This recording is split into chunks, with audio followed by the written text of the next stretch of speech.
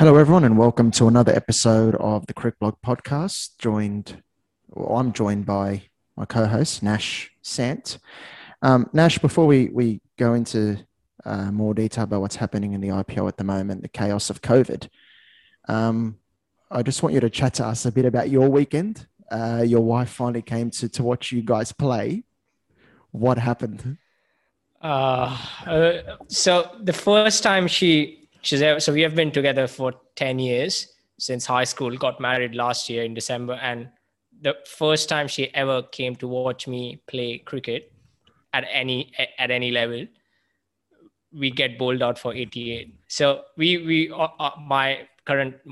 the skipper of the A grade side. So my toss record hasn't been that great. Same to Virat Kohli's. I've lost all 3 tosses in 3 matches, and we have had to bowl first in all 3 games. So they were 166 for 3 at one stage. We restrict them to 194. Perfect, great momentum taking into the second innings, and that's where the trouble began. We were 12 for 3, I think, and then we just could not recover from there.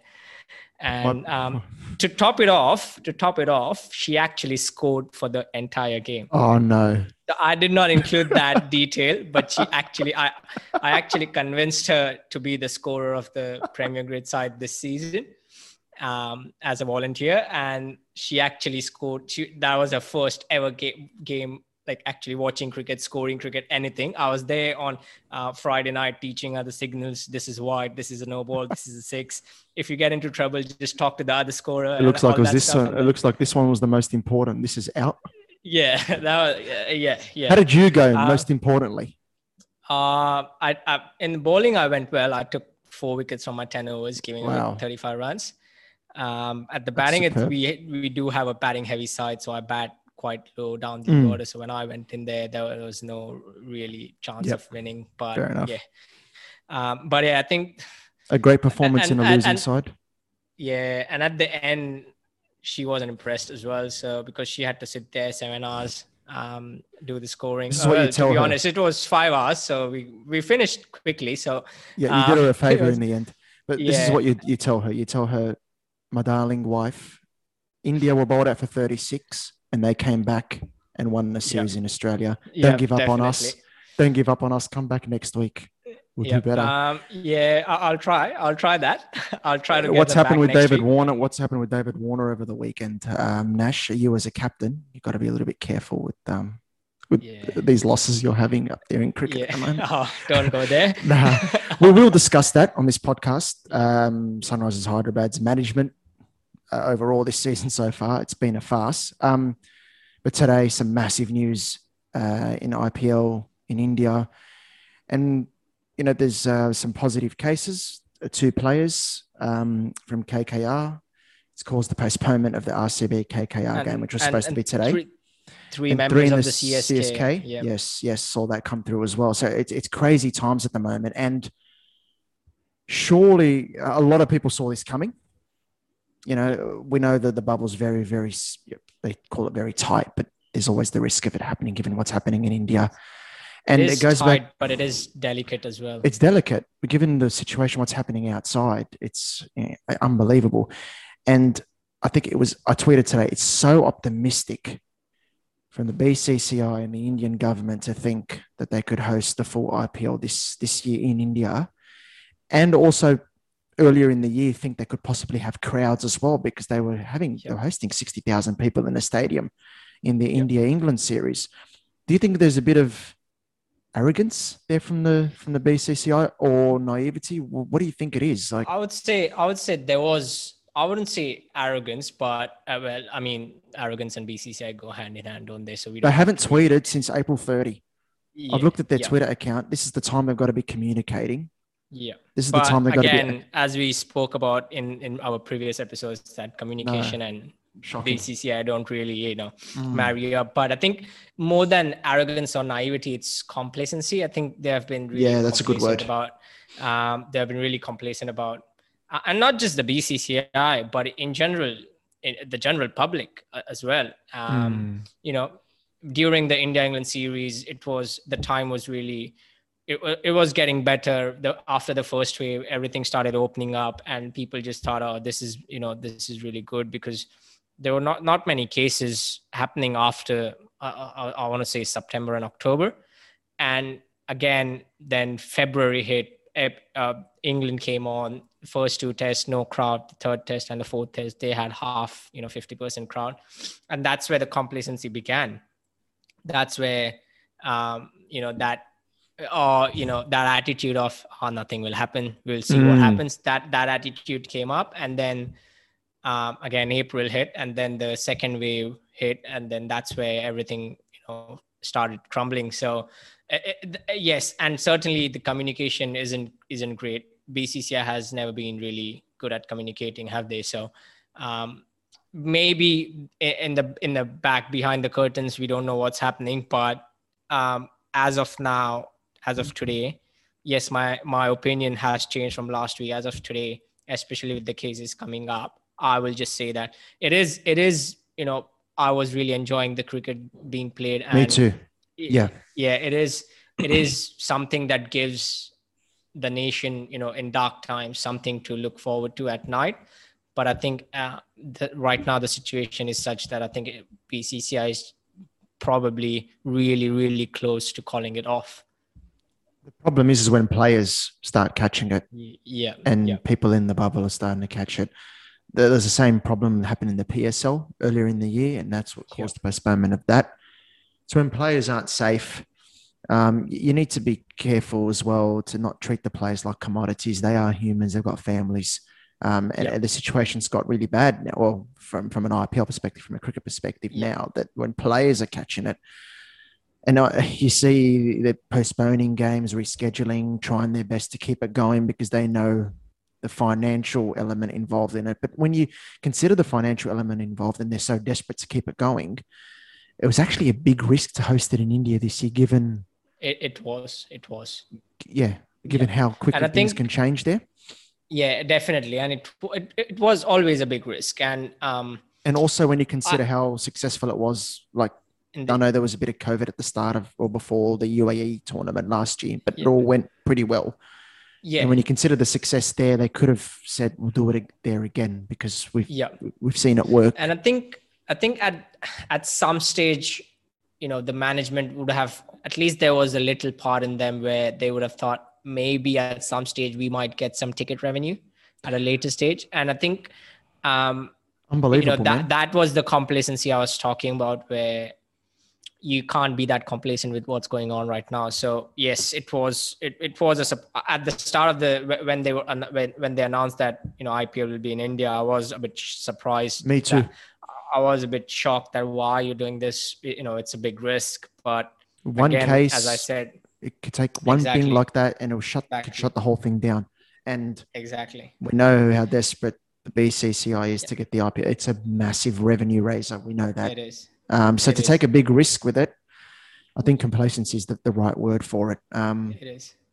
At the moment. And I think where the situation, sorry, I would just like to add a couple of more things, that where the situation is that, Kane Williamson and, not Kane Williamson, Kane Richardson and Adam Zampa have left, and Andrew Tye, Andrew Tye has left, and they have come back to Australia. And now the Australian government has That's closed all the avenues of coming back. So players like Steve Smith, David Warner, Riley Meredith, Chai Richardson, they're all now back in India. They will have to stay back in India. So they did choose to stay there. They had the option to come back. They did not. So unfortunately, being, Australian borders being closed, now it's almost a crime to come back to Australia. Yes. Or not almost, it is a crime to come back to Australia with a hefty fine. So it is.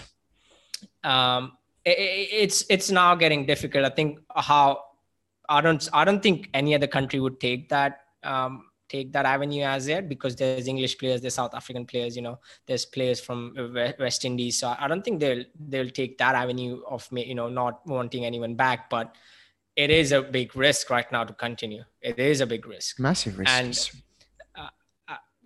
where do you draw the line is the big question. And I'm sure the BCCI management will be running around the BCCI offices right now as we speak, to get into meetings, to talk to each other, to see what they can do. And I've also heard reports coming in, statements coming in from BCCI officials, IPL officials, where the players are being tested every day. So there's not, there's no risk involved. There's not a high risk involved. I saw But that. who's to say? And who's to say that, even the players who tested positive, Varun Chakravarti and Sandeep Warrior, would be tested every day. So, I don't think there was a breach of the bubble, but they did contract it from somewhere. So there is It might have been in transit, So maybe from the hotel to the ground exactly, somehow. exactly.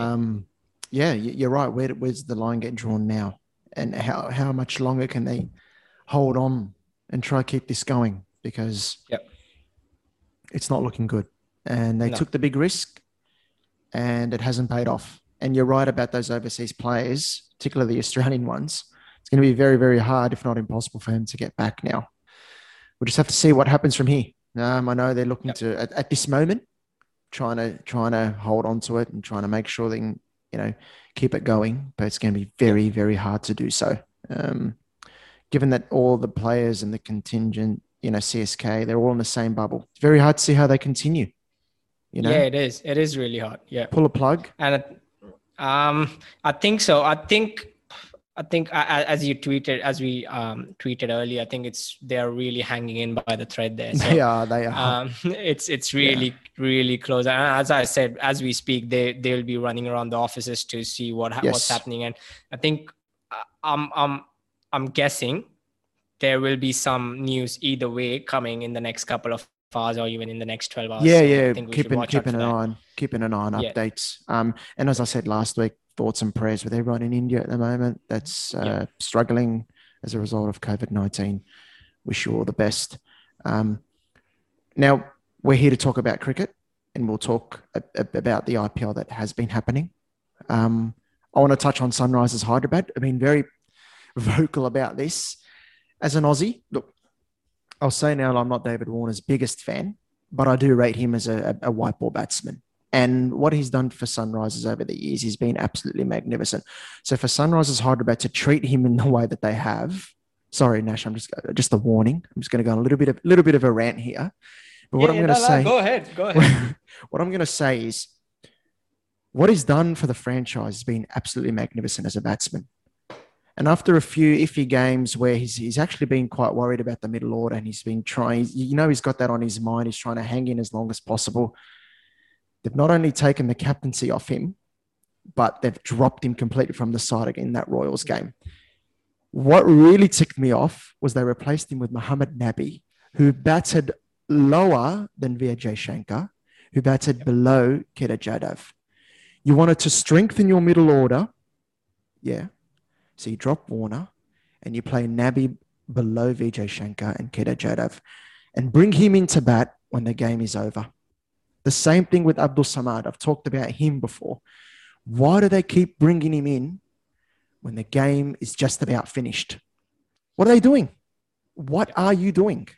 Yeah. And I think it is shocking. It is shocking. When I heard that, I was disappointed. I was watching it. I'm losing it. I'm like, what are you doing? Because what message does that send to the youngster? You know what that message is? It sends the message, we don't quite believe in you. We'll send you in late, have a hit. But, when the game's up for grabs and we're still a chance, we don't quite believe in you to send you in right now. We'd rather send Kedar Jadhav, the man who unites all of India and unites all the fan bases of every IPL team. They all ask the same question, what is he doing? He's just plucking around as if he's having a picnic or having a cup of coffee. And they dropped Warner for that. At the start of the season, SRH looked like the most sorted team, didn't they? We discussed that. We said exactly. They look good. They look, they've been a franchise in the past that's been, pretty sound in their decision making. Yeah. But I think it's after Warner called them out for dropping Manish Pandey, maybe last week or the week before. He said it was a harsh decision to drop him. Maybe that's what prompted them to say, no, you can't question us. Captaincy's gone. You're dropped out of the side. If you wanted to remove him as captain. Sorry, go ahead. No, you can go. I've never been a fan of changing captains and changing leadership midway through the season. Even if your franchise is having a bad season, I think the captaincy. What I was going to say, the captaincy might have been having a burden on Warner. Yeah. So but then you don't drop him.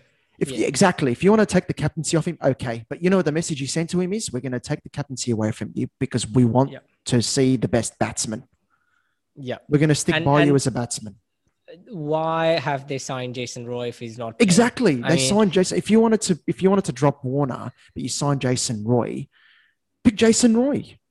Yeah. Don't weaken your opening position and then bat the replacement, Mohammad Nabi, below. Players are just going to rotate this, hit some singles and show no urgency when the run rate's skyrocketing.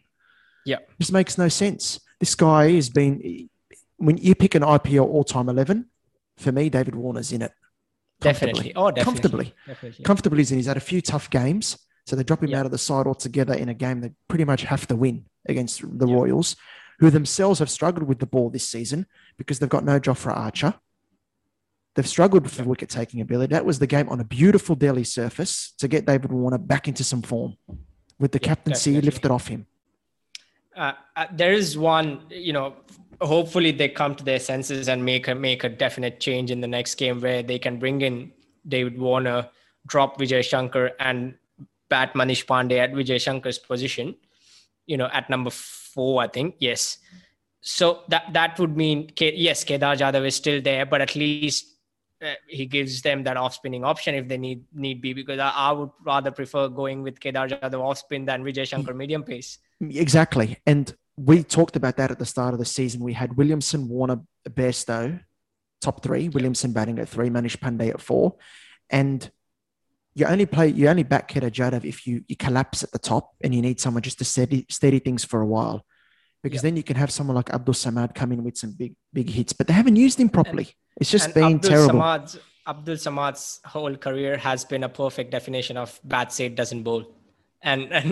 It's disappointing, but he is that proper great cricketer where he bats it and he doesn't bowl. So I know he's a really good player. He can smack the ball really hard, but they don't give him a chance. Not give him an opportunity. Just let him. You've almost, you're out of contention for the playoff. Let's be honest. SRH are not. Can you believe it? I wouldn't have guessed. I would never have guessed in a million Definitely years. not.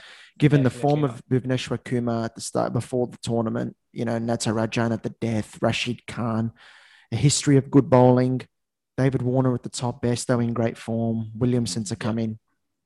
They've just completely gone off the boil and they've self-sabotaged their season. Yeah, they have been the masters. Their own worst enemy. They've been the masters of their own downfall because of their decision making. You do not treat one of your best ever players, arguably your best player ever, like that. You don't. Not only the best player, the player who gave you the IPL season in 2016, he won them that trophy. That's not how you treat someone like that. And credit to David Warner yesterday, clapping every 4 and 6, interacting with the players, going to get the drinks, carry the drinks out. Good on him. Yeah. The way he responded to it.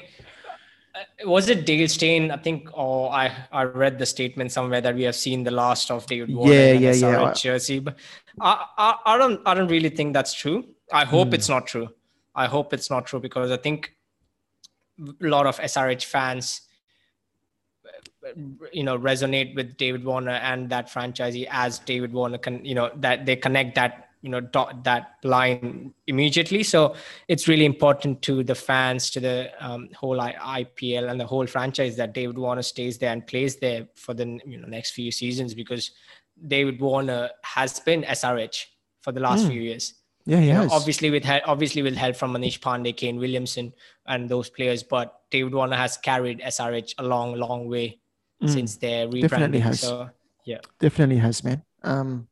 So like if he doesn't play the next game, that's a worry, and then maybe you'd start to say, if this doesn't wake them up, then nothing will. And probably Warner has played his last game, so we'll keep an eye out for that one. Another player like similar to Abdul Samad is like for Delhi Capitals, Shimron Hetmeyer. When he's had the chance, he's been so good this season, but he doesn't really get the opportunity for Delhi Capitals this season. Yeah. They're going very well. The top order's going well, but you just want to take advantage of someone like a Shimron Hetmeyer and give him the chance further up the order potentially, because you might get into a situation later in the season, if we get there, that Delhi Capitals need their middle order to perform. So you want to make sure that they get enough time. Where does he fit in though? Like you got players like Prithvi Shaw and Shikhar Dhawan that you can't drop, obviously.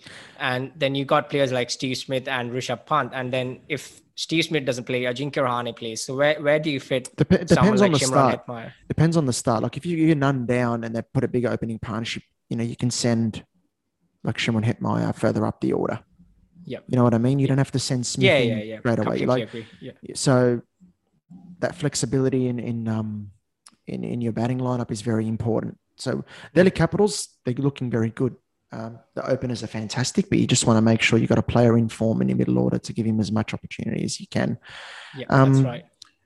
We'll touch on the unbelievable El Clasico game. Now, I was really looking forward to that game because CSK have sort of resurrected from their bad season last year, and Mumbai Indians. So promised to be a mouth-watering clash, but that even exceeded my expectations. What did you make of it? Yeah, it was really, as an MI fan, it was a brilliant game, wasn't it? And we could all see how happy Rohit Sharma was after that last ball. So again, Pollard coming with the goods. So can't really blame Karan Pollard as a player in that game. So he bowled well, batted well. Really, it's really interesting because Karan Pollard hasn't always been the consistent T20 player. He will play sort of this one brilliant innings, and then he will have quiet 4-5 games, and then again a 20 ball 50 somewhere, and then just imagine if he does that consistently. Just imagine that. And it's very hard to do that consistently, though, isn't it? Yeah, it is. It's freakish stuff. He does it regularly enough, though, to his credit. Yeah, he does. He's unbelievable. And that's Mumbai Indians to a T. They're never down and out. There's a couple of games this season in the Chennai League where they won hanging on with the ball. Yeah. They won from very hard positions, and they won this one from a seemingly impossible position as well. That's 3 wins that they've won, or 3 games that they've won from very, very difficult positions. That's why they're going to be up there again. Very hard to beat, man. Yep. So obviously, the next game for Emma is against Hyderabad. So I think that I'm hoping that's an easy game. So Nash and I caught up with a very special guest this week. We talked about South African cricket. We saw in the news that the South African Members Council reached an agreement with the board on a new governance structure.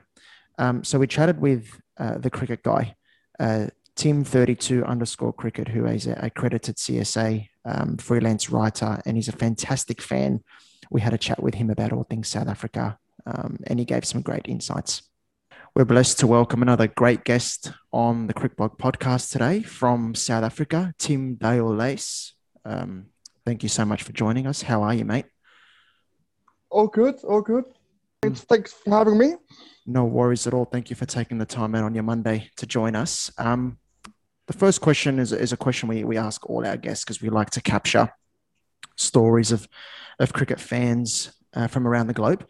Where did the cricket journey start for you, and how did your love for cricket start? Cricket's always been a part of my life from a very young age. My father played it. My brother played it at quite a decent level. So my Saturdays were spent either watching him or going to watch cricket at Newlands, which is obviously my second home, if you like. So right from about 5 or 6, I was at cricket grounds watching cricket. So the bug of cricket caught me very early. And it's been that way ever since. So what would you say, what role has cricket played in your life since then? Now that I work in the industry, it's changed quite considerably. So it's become a very it's always been an important role for me. It's always been important in my life. When there's cricket on, I'm always watching it, no matter what format. But from a work experience, it's opened a lot of doors that I didn't have before. Meeting individuals that I never would have had a chance to meet in a different, as a fan, if you like. So it's been a very, very important part of my life.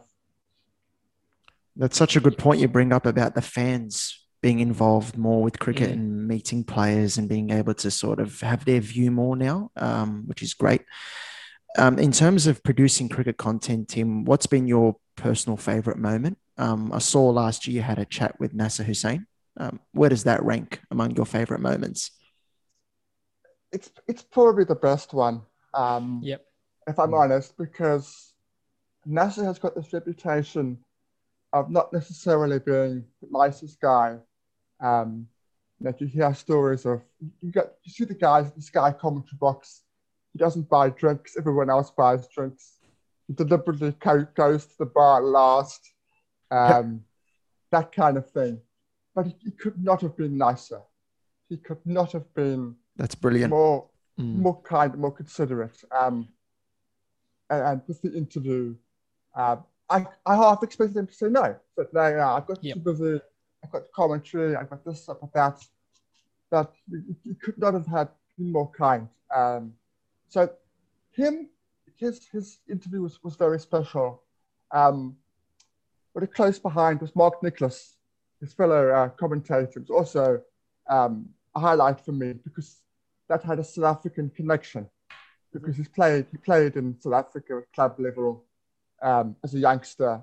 So that obviously had a different interest to me. But they were both equally very special. Yep. And before we move on to South African cricket, now that we have you with us to talk, I just wanted to ask you a question. In terms of journalism and broadcasting, where do you think, how do you see the future developing for journalism and broadcasting, especially for the listeners out there who are young, who want to get into this profession? How do you see that profession developing in the 5-10 years, especially when it comes to cricket? I think more and more it's going to become a lot more inclusive.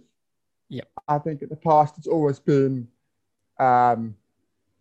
settled for certain individuals, but now if you look at certain people like Jared Kimber, you look at somebody like him, he's now got a huge following, a huge space. So I think there's going to be a lot more of the Jared Kimbers of this world coming through. People who have not necessarily played the game at the highest level, but have the intelligence and they have something that your staid normal commentator doesn't have. He has different aspects. So it's all about inclusiveness, I think, in the future. In terms of that, I think that way. And do you credit that to the rise of social media? Because I think when you say people who haven't played cricket at a high level, 90s, people would have, cricketers, experts who were on TV would have looked down on people who have never played cricket but tried to give an opinion. And, the only one I can think of in that era is Harsha Bhogle, really, who did not play cricket at that high level but still made a career out of it. So would you say now it is due to the rise of social media that we can see people like Jared Kimber come up? I think that's a massive part. I actually spoke to Nasser Hussain at the time, and he said he doesn't like Twitter, but it is incredibly important in this sphere where we are now in terms of cricket. To get the latest news, to get the latest information, it is incredibly important to stay engaged with those people that are watching. So I think, yes, I think that's a very, very good point. Yep. If I go to my personal experience, when I started, I was very apprehensive. I got my accreditation. I thought, oh gosh, England's coming. It's going to be, they're going to look down on me. The real experienced guys that look down on me. They're going to see that I'm disabled. But they could not have been more helpful. When I wanted help, they were happy to help. Happy to carry things. So from a personal point of view, I could not have been more helped in that regard. And I'm not somebody who tends to ask for help. But I think from that point of view, social media is playing a massive role in terms of who's coming into the cricket fraternity, if you like. Yeah, completely agree with that. Yeah, fans have a voice, and social media has definitely contributed to that. Tim, before we go into more detail about the South African team per se, I'm sure you must be relieved that Cricket South Africa Members Council and the board reached a new governance structure. Are you able to explain to us and our listeners in more detail of what's going on there in terms of like where the trouble began and what was the solution? What was the agreement that was met? Okay, we will have to go back to when the Global T20 was scrapped. Yep. That was, I was never a fan of it, but I could see the positives. I could see where the positives were and what it could have done. But then the CEO was asked to step down without any hearing of any kind. Just, we don't like you. And then what happened was Cricket South Africa became the bank balance for all the bad apples within Cricket South Africa. They used it as their bank balance. And they went over all the rules and regulations. They employed people who were their friends, and then it just became a bun fight. And it just became fighting amongst themselves. And it was nasty. It got so bad that our accredited journalists with years of experience were locked out of stadiums because they were writing about the mess and putting them in a bad light. And they didn't like that. Then eventually, I'm going to try to keep it relatively short. The sports minister got involved, and he basically said, right, either you resign to the bad apples, or Cricket South Africa will be banned. We will no longer fund Cricket South Africa, and it will no longer be able to play overseas international tours. And the bad apples, which were in this case the Members Council, hung on for as long as they could, but they realized that they could not keep Cricket South Africa hostage for any longer. And they eventually agreed to this MOI, which is Memorandum of Agreement. And basically, we now have proper governance where everything has to go through certain channels. All sorts of decisions have to go through the right people. We still have to get that board in. That will be in the 12th of June when they announce that new board. So it's been an absolute roller coaster. But we are, I think, through the dark times. I think the light is shining just in the distance. And people, I think, have to also understand, fans and all the listeners that are out there have to understand, I think this is not, an overnight solution. I think it will take time. Why, even though there's light at the end of the tunnel, it's a journey, and it will take a lot of time to get South African cricket, especially the governance side of it, out of all this mess. Do you agree to that? I agree 100%. This new board, assuming they're all good and they all tick all the boxes, Cricket South Africa is not suddenly going to be able to compete financially with Australia and England. That's not going to happen. It's going to take 3, 4, 5 years, 6 years. Damage that has been done is significant. With the sponsors that were leaving and have left, titles, to play series without a title sponsor, all sorts of things. So the light is there, but it's still a long way to go. Yes, definitely. Yeah, agree. Yeah, and that with all this governance structure coming in place, all the South African cricket turning a new leaf, how do you think that affects the South African cricket on the field, and where do you see them going in the next 5 years? Do you see that journey being almost hand in hand with the governance and on-field journey going hand in hand? And then where do you think essentially South African cricket will stand at the 2027 World Cup? I think because I read somewhere that they are trying to bid for that 2027 World Cup as well. So where do you think that journey leads them?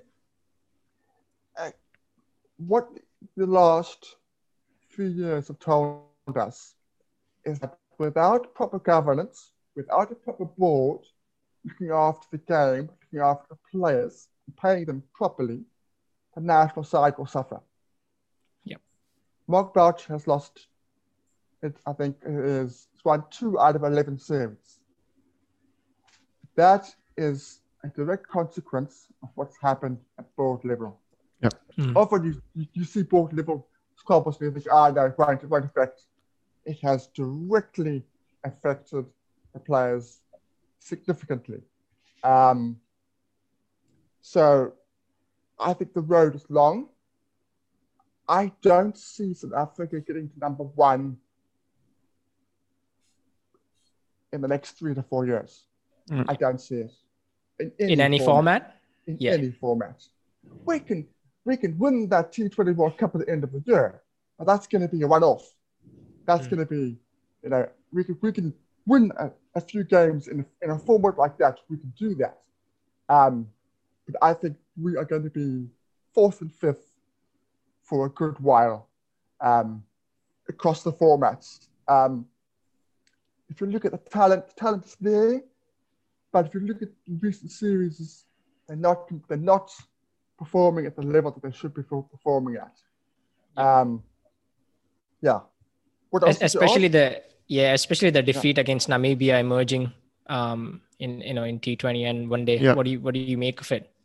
That was absolutely crucial. Yeah. It was almost a good thing that we lost.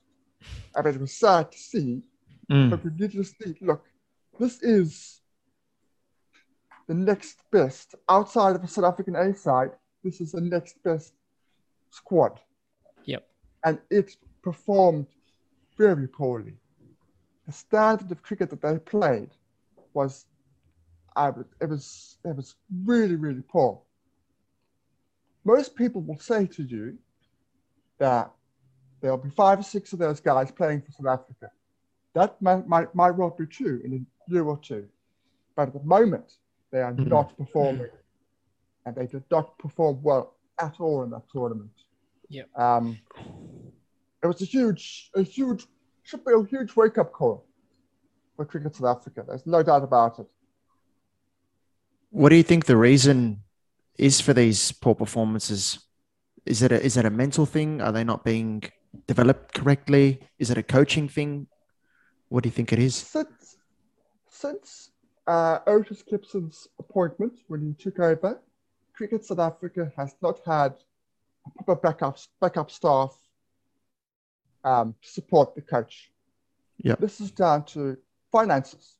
Cricket South Africa cannot appoint Ricky Ponting as batting coach. He can't pay Ricky Ponting what he wants. We've had Mike Hussey in the past. We had Duncan Fletcher in the past. Bropton as consultant. Cricket South Africa does not have the funds. It is quite a simple. They do not have the funds to give the coach the support that they need. Otis Gibson failed because he didn't have proper backup staff. Yeah. Mark Boucher is failing. He doesn't have a backup staff. We went to Pakistan without a batting coach. We went to Pakistan for the first time in 14 years where one of the players had played a PSL match. Nobody else has been in Pakistan. We went to a country without a batting coach. Yep. that is just unacceptable. Yeah. They have to come away, have to find sponsors to be able to pay us to give the team support they need. They are definitely suffering mentally. That is 100% true. Please go ahead. Yeah, so they need a Paddy Upton, or who said, Jeremy Snape. They had Jeremy Snape about 8-9 years ago. Yeah. And every single player that used him said he had a huge, profound effect on the players. So until cricket South Africa can actually get a proper support base, the players will continue to not be able to perform to their level. That's just where we are. Yeah. And so where do you think there's inspiration for these guys playing? Do you think so for anyone, for under 19s, for South Africa A, for emerging players, for the South African men's national side, do you think that inspiration on the field is coming from the women's side of things? Because I think the way they performed in India was absolutely magnificent, and touring India after a while, in India, so against a full batting lineup, full bowling lineup. So do you think that women's side is the inspiration that South African cricket needs right now? I think it is. I think they've been a ray of sunlight. They've been performing for about 3 years consistently. While the men's national side has been failing, they've been performing consistently well in both the formats that they've been playing. The other thing, which I'm sure you would have known, is we're having a structure change on the domestic front. We're going back to provincials, from franchise. Now, that is going to have an incentive for the players to perform, in the sense that in season 3, there's going to be a promotion relegation. So we're giving them a couple of seasons just to get used to the format, used to the idea of going back to provincial, getting each union set up financially. But once they have a promotion relegation, you have something to play for. You have a salary to play for. You have a contract to play for. You have a goal to attain. At the moment, you have the back end of the season, you have your top 3 sides playing at the final. The bottom 3 they play a couple of games, but they're complete dead rubbers. They need to have a cutthroat, something to play for. And I think so. I think the women's and the changes to the domestic front in the long term will certainly have an effect on the future. Brilliantly said. I think us as fans, we have grown up seeing South African cricket at its best and at its worst. And I think as fans, we would just love to see South African cricket thrive again, give that fight when people, they tour overseas, when countries tour South Africa. I think there have always been a fight there, and we would absolutely love to see that again. Yeah, rivalry aside, banter aside, it's always good to see strong South Africa in world cricket. Yeah. So some brilliant points there raised from your team. In terms of a short-term solution, there's always the debate about AB de Villiers and whether the Proteas should pick him for the T20 World Cup. I continue to see those debates. If he's available for the tournament, if he's available for selection, would you pick him? What's your view on it? I've been on both sides of the fence here. When he retired and Rassie van der Dussen came in and started to perform in all 3 formats, I said, thanks, AB. That's your career. Wonderful. Thank you very much. And good luck on your money making in the IPL. Good luck to you. I have completely changed. South Africa, as much as I say they can win the T20 World Cup, they cannot win it without a blockbuster player. Yep. They cannot win that World Cup without Faf du Plessis, AB de Villiers, and potentially Imran Tahir. They cannot win it without AB de Villiers. He is an absolute... Forget what he said and didn't say. I'm not interested. I'm interested in winning that World Cup. Yep. He plays the World Cup, he retires. Thank you very much. And move on. I would definitely have him in my squad.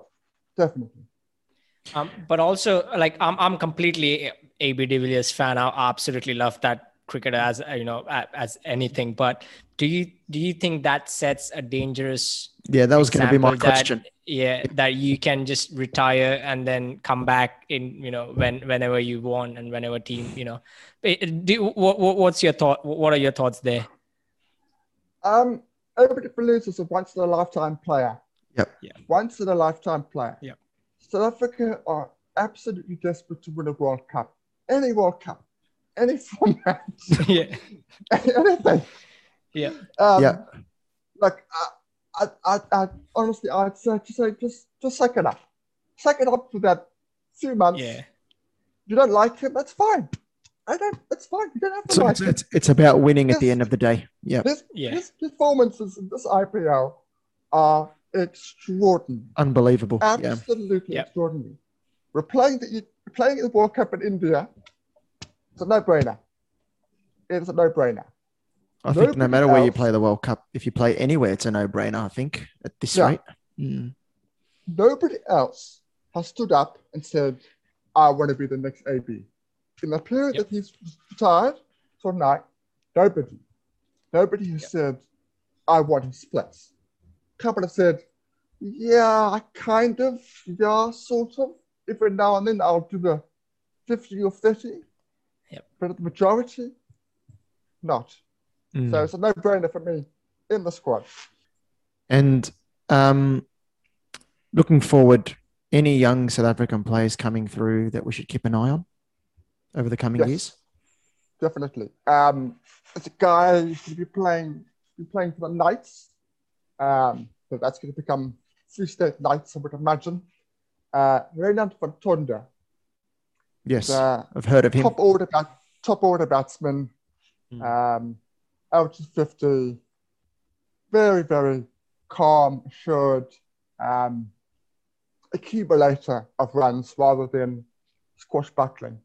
But a very, very, very, very high quality batsman. Carl Verreynne, when he eventually gets his international berth in all formats, I think he's going to be a sensational player. South Africa just need to realize they can play him as a batsman. Quinton can keep, it's fine. Carl Verreynne is a special cricketer. He's got that big match temperament, if you like, that some of our players, through no fault of their own, just don't quite have. Bowlers, we've always got bowlers. I just wish they could play more in the IPL. I obviously, you guys are going to discuss the IPL later about what's going on, but I really enjoyed Marco Janssen's couple of games he played for Mumbai Indians. Yes. Showed that he has real ability. We know he's got real ability. Now, everybody else is seeing he's got real ability. And George Coetzee, he's got Rajasthan, another one. Plus, George hits it as well. Hits it a long way as well. So those, they were four. But we've always got pace bowlers. We've never really struggled in that department. It's a batting that's a little bit thin.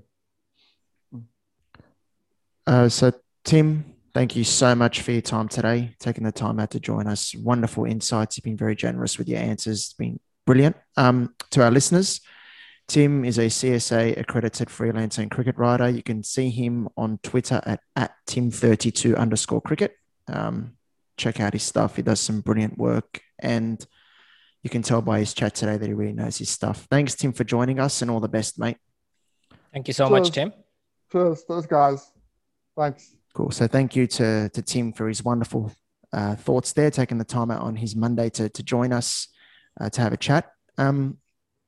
We had a test match finish today, Nash, Sri Lanka. Fantastic debut. The first ever debutant from Sri Lanka to take a 10-wicket haul in a test match.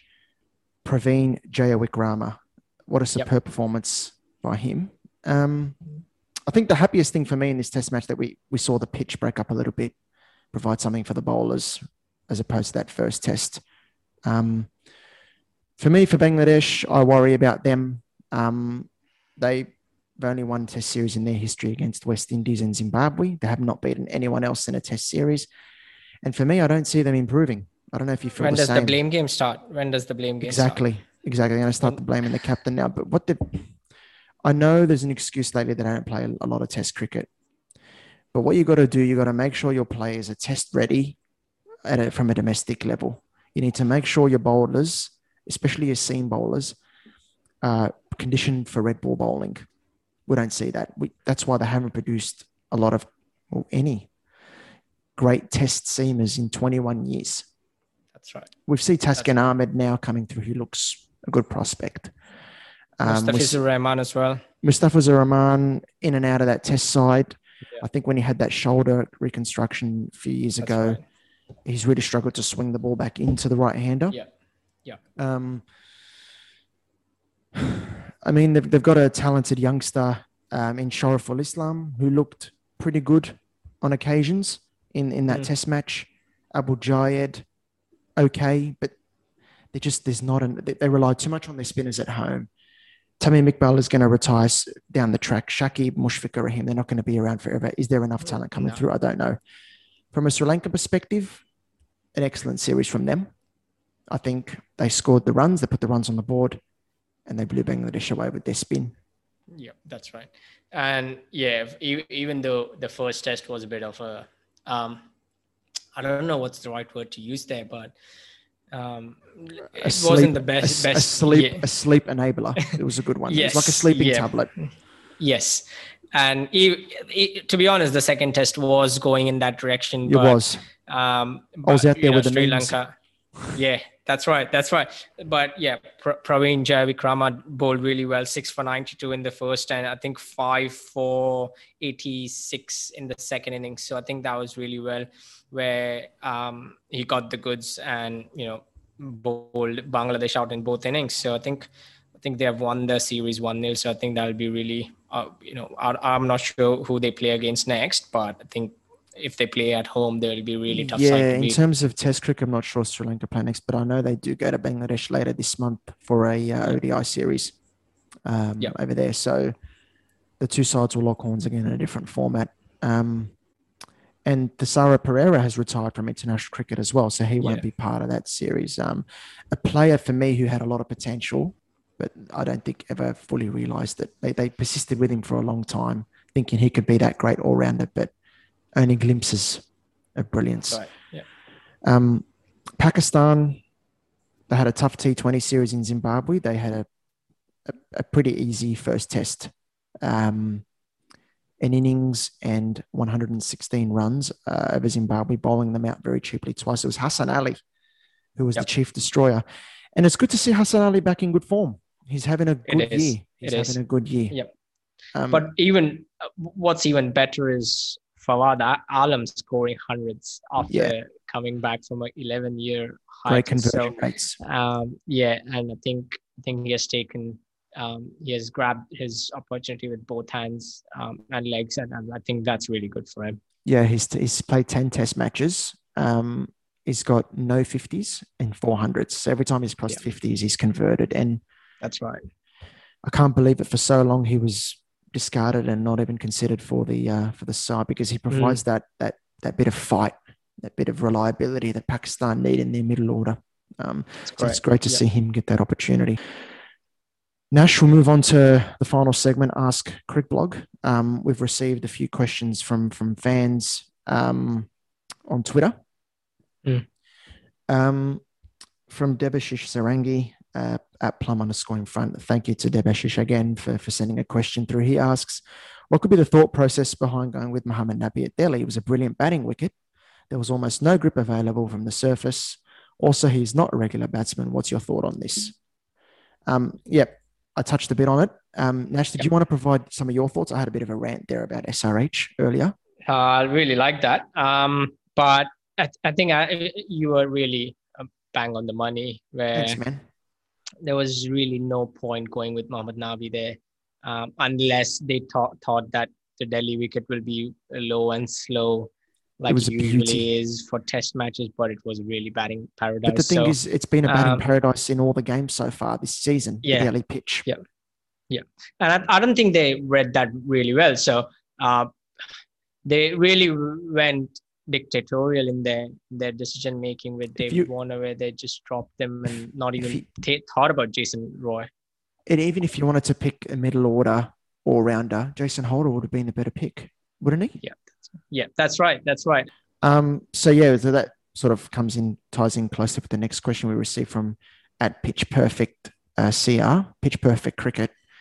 He was asked the question, what was the best alternative to dropping Warner for SRH? And we said Jason Roy. You've got Jason Roy in your squad. You want an attacking opener? Pick Jason Roy on a great batting pitch. From Struggler at Struggler1, he says, do you think Vijay Shankar should be dropped? And why is your answer yes? I love that. He's answered the question for us. Why is your answer yes? Don't you dare say he shouldn't be dropped. He should be dropped. I'll not say no, because I think that's the consensus of everyone right now, isn't it? Because he doesn't provide anything, doesn't add value to the team, where you can replace him, push Manish Pandey down in his position, or bring Abdul Samad up and play obviously you can't play David Warner without 4 foreigners, but you can put, as I said, Manish Pandey down or push Abdul Samad up. So yeah, he should not be playing. Yep, we've got another question. How stupid is SRH's decision to drop Warner? Yep, we know that. A question, and we chatted to Tim about this from a Signholic at Tennis L Screw. He asks, should De Villiers come back from retirement for the T20 World Cup? I think De Villiers wants to. I think he's made himself available. I think the question is, South Africa, do they make him or do they pick him? And I think there's the debate here. It's the debate of principle. A player hasn't played for the last couple of years. Other players have. They've tried hard. And then this guy wants to come back into your squad for the World Cup. But guess what? Not a lot of those South African players have nailed down their spot. And that's what Tim was saying in our interview with him. If you want to be in the squad, you've got to do better. They haven't. South Africa have not performed well. So when you've got a player like AB de Villiers who's available, back in you come, mate. It's all about winning. Just the final question we'll talk here. Straight Drive Podcast at Straight Drive _ he asks, please discuss the most improved players so far in IPL 2021. Who's your most improved? I have already said Mohammad Siraj for me. Just I know there have been a lot of improved players, but the way he has carried himself, the way he has come back, I think it's been really magnificent. I'm really hoping we'll see him more in all formats for India Test. There's an England series coming up. I really hope. Yes, there is no place if Ishan Bumrah and Shami are fit, but I think even Bhuvneshwar Kumar is in front of him, even Umesh Yadav is in front of him. 5 tests, exactly. I think he'll get a chance somewhere. Yeah, I think so too. And he'll be very handy on those pitches. He'll be very handy. That's right, with the Duke's ball. So you can imagine that off cutter. Wow. Yeah, it's a beauty. So for me, it's definitely Mohammad Siraj hands down. I think Avesh Khan has been superb for Delhi. He's been very much improved. I have those two, Siraj, Avesh Khan, even Harshal Patel, very much improved this season. They've been very, very important to their respective franchises. So credit to those players. And if the IPL continues to go ahead, looking forward to seeing how they go. Yeah, so I'll go have a bit of a cool down after my rant about Warner and Sunrisers. To our listeners, thank you all so much once again for listening to us. Reminder, you can follow us on Twitter at CricBlog Pod, Instagram at CricBlog Pod. You can follow myself at Crick_blog, and you can follow Nash at Nash V Sant. Everyone stay safe. We'll see what happens this week regarding IPL and everything else. So thanks everyone for listening, and we'll see you guys next week.